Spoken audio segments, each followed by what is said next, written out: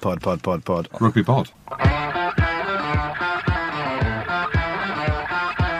Welcome to the Rugby Pod Beyond Expected series, presented by Asahi Superdry, official beer of Rugby World Cup 2023.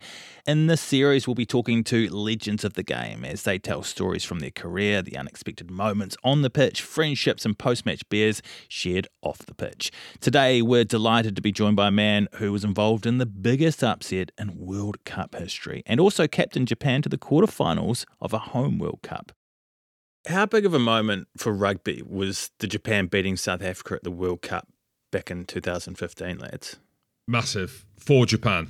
Being the host nations in 2019, you think about the history that South Africa have in the World Cup.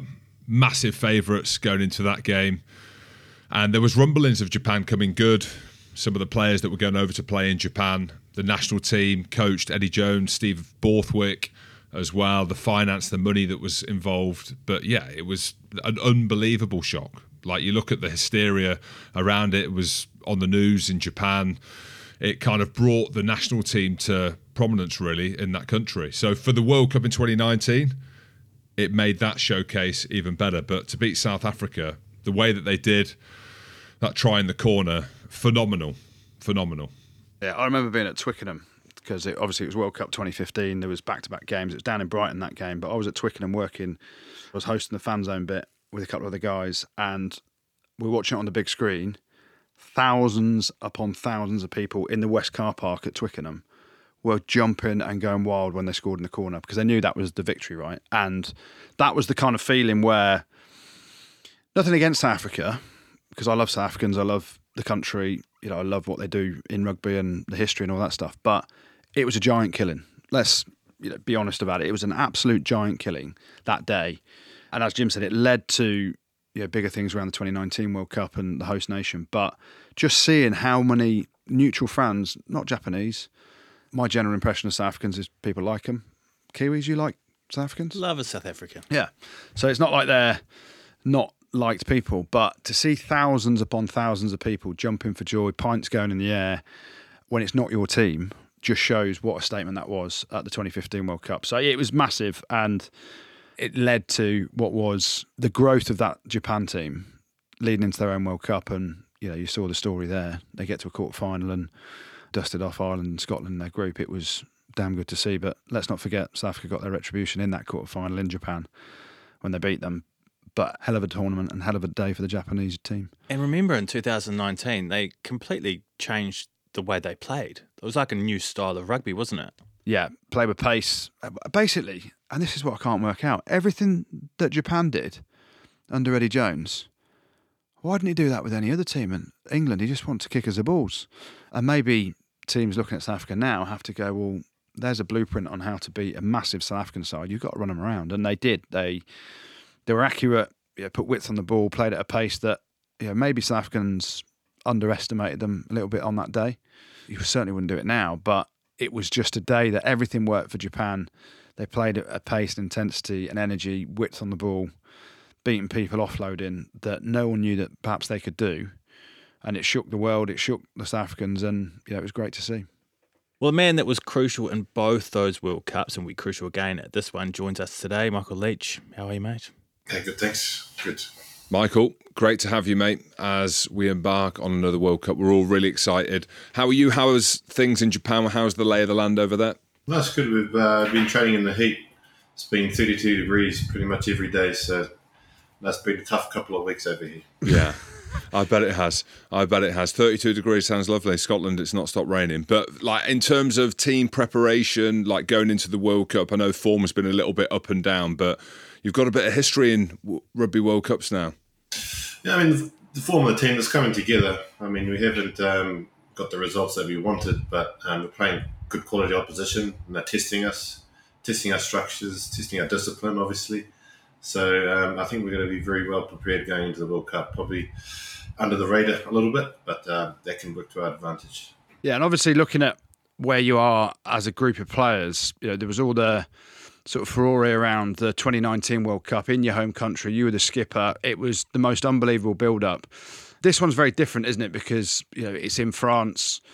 Perhaps people aren't having as many eyes on Japan, but ultimately, when you look at the group and the history of what Japan have done, beats the Springboks in Brighton in 2015, got to the quarterfinals in 2019, your home World Cup, and you're in a group where, as an Englishman, I'm bloody nervous, I ain't gonna lie. People would say, England should come through that group, but Argentina, then Japan, for us two, are the biggest of games. You guys must be relishing that opportunity to knock over another big dog in terms of England, and sort of repeating what you did in 2019 to Ireland and Scotland, and then ultimately going after the English, eh? Yeah, but not looking ahead too quickly. We've got Chile up first, but in terms of that England game, that's it's a massive game, and going into the World Cup, it's almost in our DNA that we got the know-how on how to beat big teams at World Cups. So we're really looking forward to turning up there and creating new history for the team.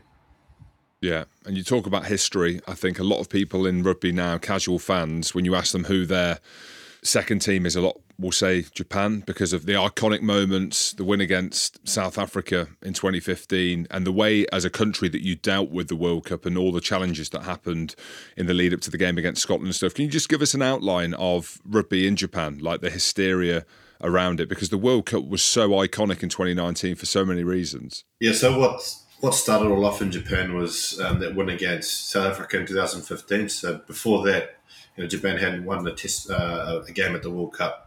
And so once we beat South Africa, the whole nation was watching our game against Scotland. So, you talk about millions and millions of people. So that sort of got us on the radar in Japan. And then from that point on, we beat Samoa, beat USA, and then having the World Cup in Japan, we built so much momentum. And obviously going to the World Cup in Japan, beating Ireland and Scotland, they just changed the whole dynamics of the game here. And the fans, the club teams, the players that come to Japan now, we're getting top players in their prime coming over. So Japan rugby is still pretty popular. We'll come back onto Japan rugby in a bit, but just looking back on your history, you moved over to Japan as a youngster, didn't you? And people look at this Japanese team, and there's, as you say, there's players from different cultures and backgrounds. But your backstory, obviously moving over there when you were younger, just loved the country, fully immersed yourself, and led the country to some unbelievable victories. How much does it mean to you to be part of this Japanese setup and seeing that development that you've just spoken about from growing up there as a kid and then going all the way through to leading the country?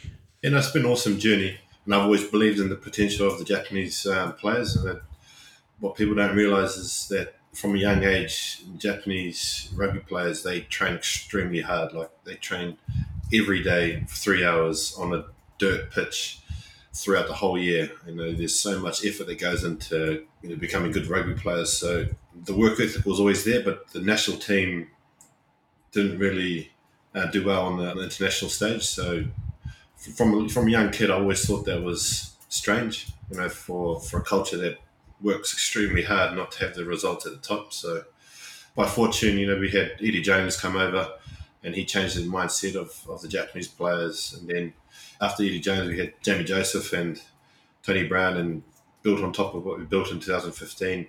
So the journey so far has been incredible, but Japan's still got so much more to offer. Yeah, I'm just really fortunate to be on that journey with the team at this stage in my career. You kind of referenced there the kind of training that the Japanese players do. I imagine there's a cultural element to that as well. Like, can you just give us an insight into that kind of culture, the mindset, and then I suppose how important it is for coaches? I know Eddie Jones has got history in Japan personally for himself. I think, is he quarter Japanese? Yeah. As well? And then Jamie Joseph coming in, and how important it is for them to embed themselves into that culture. It's slowly starting to change. I mean, from a young age, you train every day for 3 hours, and now it's changing. So at universities, it's changing. When I was at uni, it was 3 hours every day on the field, 3 hours in the gym. So now it's starting to slowly change. We've got a lot more professional coaches coming over. And if we look at the professional leagues in Japan, a lot of the top coaches and top SNCs are from abroad. So slowly it's changing. I suppose we don't work for 3 hours straight. We break it up and have segments where we work hard. It's hard to explain, but it's not all old school, but the hard work part of it is still here in Japan. My English is polite I need to go get some English lessons. It's been a while, I've been is here it? for almost 21 years now. Just on that, so 21 years, like you mentioned the English, so your language in Japanese is fluent, right? As in, is that the go-to? I know it might sound like an obvious thing to ask. Yeah, it's pretty fluent, and all my interviews are all in Japanese, so I'm very comfortable doing everything in Japanese. But then when I start doing like these podcasts and English interviews, I get myself Good on you, though. babbling on. Just do it to us in Japanese. Give us some lines in Japanese. I'd love to hear that. No. But yeah, no, I've been here 21 years, so I've been in Japan longer than back home in NZ. I'll probably be here for the rest of my life too. You mentioned a lot of professional coaches coming over. Now you're seeing a lot of professional players come over as well, more than ever. And it seems like you've got half the All Blacks team from this year heading over that way next year. Do you sense that there's a real genuine power shift in not just Southern Hemisphere rugby, but world rugby, because there's Northern Hemisphere players heading that way as well, and there seems to be a lot of coin floating around in those clubs? Massive. I reckon in the next 10 years, I think Japan's going to be the number one spot. It's probably number two at the moment in terms of progressing a professional career. I mean, Great. you look at we're getting prime number 10s coming over, Moanga coming over, Barrett's, they're coming over, and if we look at across the clubs, we've got all the top coaches here.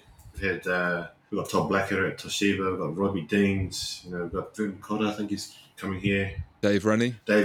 So, we've got all the top coaches coming over here as well. And that's just changing the dynamics of Japanese rugby. So we're going to have a pretty exciting couple of years ahead of us. Music to my ears there. I've lost 17 kilos over the last 6 weeks. Anyone looking for an old fly-off? Because you mentioned world-class fly-offs. I wasn't world-class, I was shocking, but 43 years of age, I've lost a bit of weight. Any jobs going, basically? You've sold me the dream there. There'll be jobs everywhere for you, I think. Yeah, come over here. But we've got first division, second division, third division, and just recently, Secom, a club like Secom, they had a history of rugby, starting to pump money into the rugby program again, and throwing around some good coin. I've been hearing. So I'm going for D3 then. Yeah. There we go. Michael, it's really interesting, and this is something that we speak about, and we've got a massive UK audience naturally, and everything that's happened in the Premiership, and something that we talk about, and we always reference the top 14. We always talk about Japan because ultimately sport, entertainment, money, all three go hand in hand. You're there in the centre of it, and I think you've just kind of referenced it there about being a powerhouse going forward. Is there a genuine belief amongst that, and it's not a case of just rich owners throwing in money? Are the TV deals coming? You've mentioned the coaches, the S&C. Maybe just give us a little bit more detail for someone like you, which is going to be part of your legacy, right? This is going to be part of it. Not that you're retiring tomorrow, but you know what I mean. Yeah, I don't know. I don't know if the mindset's there of becoming a powerhouse in the world. I think it's just coming naturally. So a lot of the club teams over here are backed by massive companies. We've had some good cases in the past where, say, Eddie James is coming over as a head coach and won championships, and then Panasonic, we've had Robbie Deans come over and win championships. So a lot of the club teams now are starting to hire top line coaches. Toyota, their head of rugby is Steve Hansen. So I think just by chance, everything sort of shifts towards becoming a powerhouse, whether it's... yeah, but it's also investment though, isn't it? Yeah. But money. But how I see it is we're getting coached by the best coaches, best S&Cs in the world. We're getting the best players in the world coming over here. So in the next 10 years, I don't see a reason why we can't win the World Cup in the next 10 years, the way Japanese rugby is progressing. I think that's the next shift we need to have in Japan. We want players that don't want to just win; they want to win the World Cup. So if we can make that mind shift, I think this place will start to really take off, because we've got a massive fan base here. But whether the guys at the top want to make that mindset shift, I'm not sure what's going to happen. But It's great to hear that, isn't it? That actually Michael Leitch says Japan should be winning the World Cup or have that desire to win the World Cup. We asked Steve Borthwick in a press conference, what's success? And he's like, we're going to take it game by game. So actually to have those goals and stuff, I think is absolutely brilliant. And you see the momentum. And I spoke to Kobe Steelers about 10 years ago about going over there, and then they realised that I was shit, so they didn't follow through with the contract. But I was desperate to go out there and play at some point. And I think there's a lot of people. Freddie Burns is going back out there for a second stint. some unbelievable players from this side are all looking at Japan as a major opportunity to go and enjoy an amazing country and culture, and also educate themselves on rugby and help Japan grow even further. So I think it's brilliant. Let's talk about Eddie Jones then, mate, because you mentioned him a couple of times. He's had a massive impact on what we're talking about around Japanese rugby going back to 2015 and everything like that. He's had a big impact on your career as well. Give us some insight into Eddie. How hard is he to work with? Is he fun and games every day, or is it a bit of stick and carrot as well? Well, it's a bit of everything. I really enjoyed working with Eddie. We had a really young team, inexperienced team in 2012 when he first took over, and he sort of believed in the potential of the Japanese players. So, we worked out a mindset, how to win, get that mindset out of us. He changed the dynamics of Japanese rugby, changed the mindset. So once we beat South Africa in 2015, everyone saw Japan, how players in Japan saw the national team as a winning team. That changed everything across the board. Like the high school Japanese players, the under 20s, the sevens, it just changed everything. So, working with Eddie was an awesome experience. It was tough, but it was good for everyone that was involved. Good. And what about Steve Borthwick as well? He's at the helm, but he did his apprenticeship there. He loved his lineouts. He loved his lineouts. So he would have walkthroughs, and everything had to be down to the finest detail. Otherwise, you'd get angry or something like that. So, but with you being captain and leader amongst that, because one thing you hear, and again, I'm just going based on England, the engagement, and one of his big work-ons is speaking to the media. I imagine he loved it in Japan because he didn't need to deal with that. But when you speak to people about him as a coach and his personability and his understanding of the game, did that transfer in Japanese, I suppose, into that culture? Oh, yeah, massive. Because, Japanese people love detail, love hard work. So, that's him. That's him in a nutshell. So, he got on really well here. But what people don't realise about Steve is that this Japanese, by the time he finished at Japan, his Japanese was fluent. He was doing forward sessions and full Japanese. Really? Yeah. And he turned up prepared. He knew everyone's names, could speak Japanese. And that was awesome. Mate, that's just so cool to hear. Yeah, I played in France, and the best bit of advice I got given was go and immerse yourself in the French culture. It's very different to England, but go and learn the language, try your hardest. People will laugh at you for getting stuff wrong, but they'll laugh with you and then help you off the back of it. In Japan, obviously, it's a much tougher language to learn than French, I think that's fair to say. But is that an expectation of all the coaches over there to be able to be speaking in Japanese to a certain extent? I don't think it's an expectation. I think it's just if you try and speak Japanese, the more, open the Japanese will be to you. They're more accepting.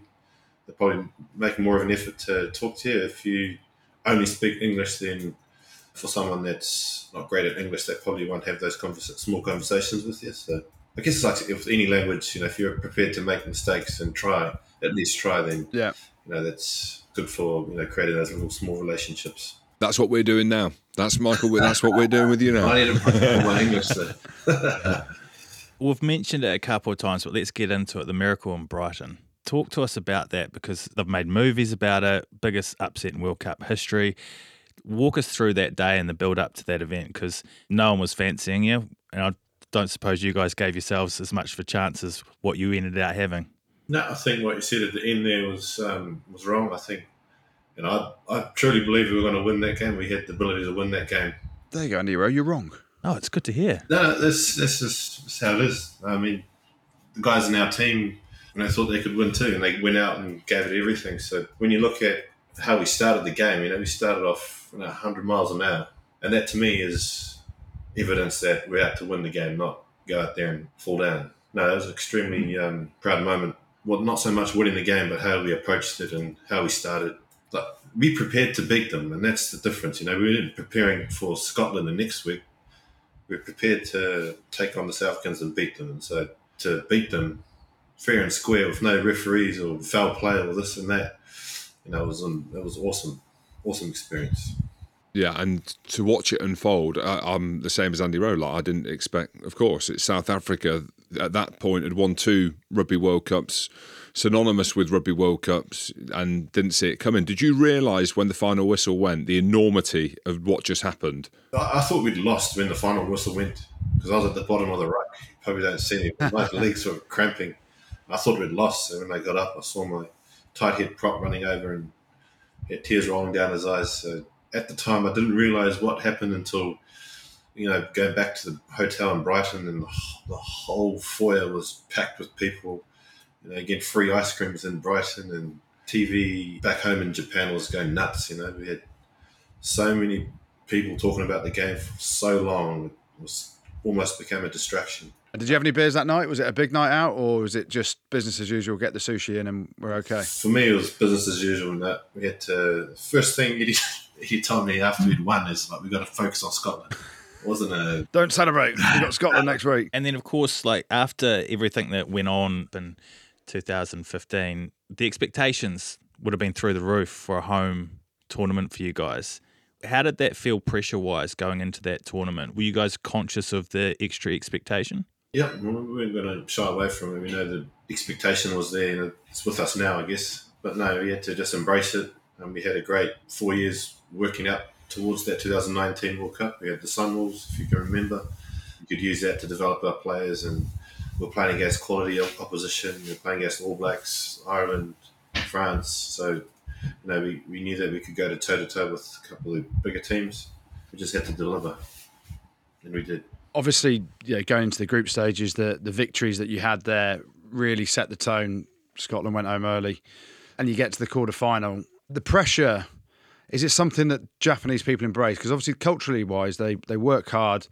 They want the detail, but pressure brings out different things. And it was obviously a change in mindset from 2015 to 2019, with everyone looking at you as now a hell of a rugby team. Respectfully, a hell of a rugby team, how they play. Some superstars were coming on the world stage.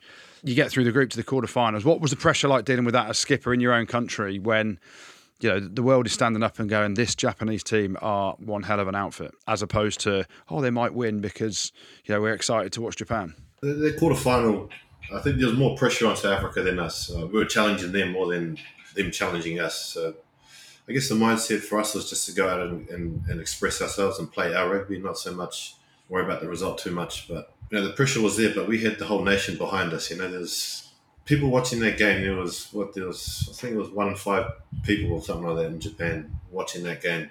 So as a skipper in that moment, that's how I like to think is I would hate to be in South Africa's shoes. Just imagine that, meeting Japan and losing to Japan in the quarters. Well, that's what I mean. It's again, like with South Africa, the expectation at World Cups is so strong. Obviously went on to win it as well. And I'm sure playing Japan in the quarters was a part of that in the lead-up because they meant business from then. So as a captain, as a leader, I know things might look differently for you personally going into this World Cup, but what are the expectations of Japan? So when you actually look at your pool, everyone's talking about England, Argentina, a team that have got good history in Rugby World Cups.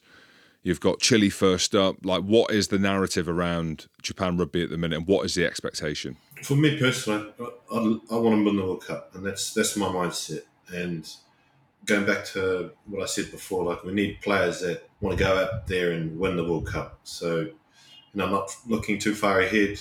We've got the game against Chile up first. Collectively, in the team, that's our mindset, is to go out there and win the World Cup. And we've seen some superstars come out of, maybe they weren't household names going into previous World Cups from the Japan team.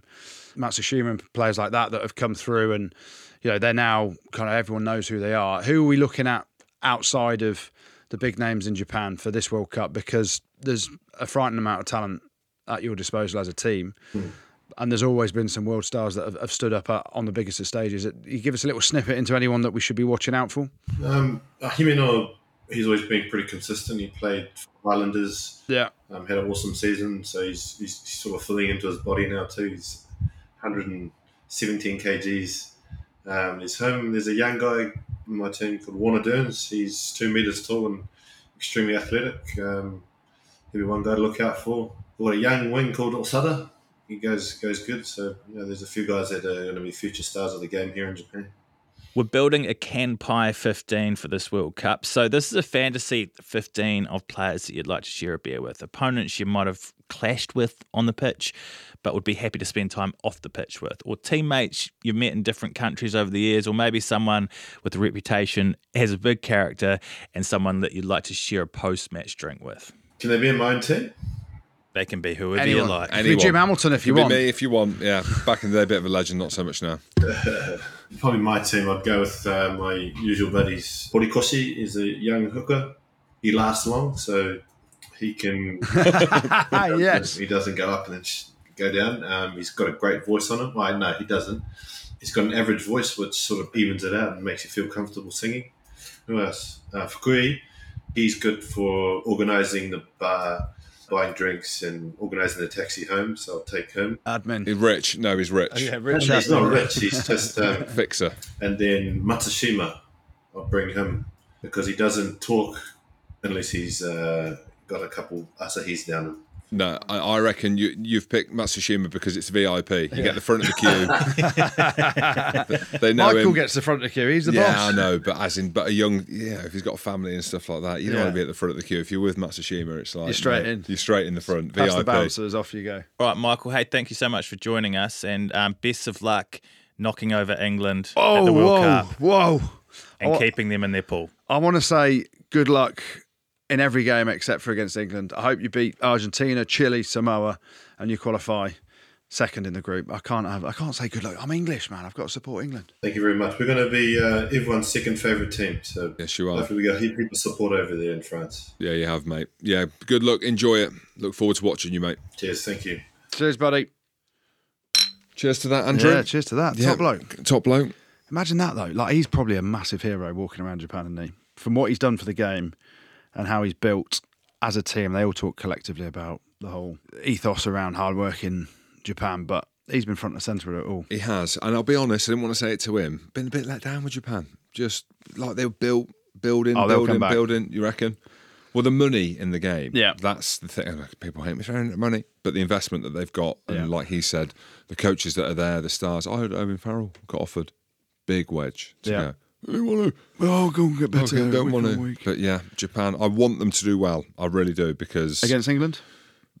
yeah, I do. Who would you rather win, England or Japan, in that group game? Japan. You're horrible, James. You're half English. I'm Three a quarters quarter. English. I'm a quarter English. 3/4 I'm a English. quarter and he English, says that. but I'm a quarter Who do you that support side in of the the football? world. I'm a glory supporter, so I There we support go. Germany or Spain. But you said when England are Italy. in the Euros or the World Cup, you want England to win. Yeah, but this isn't the Euros, is it? It's the This World is Cup. global. I'm quarter Asian. You're English. You can't say you're quarter Asian I can. and support Japan. You're quarter Chinese. But it's like, yeah, but you can. It's like British and Irish Lions. That's my affinity to Asia. There we go. Anyway, My Asian brothers. Michael Leitch, what a bloke. Yeah, legend.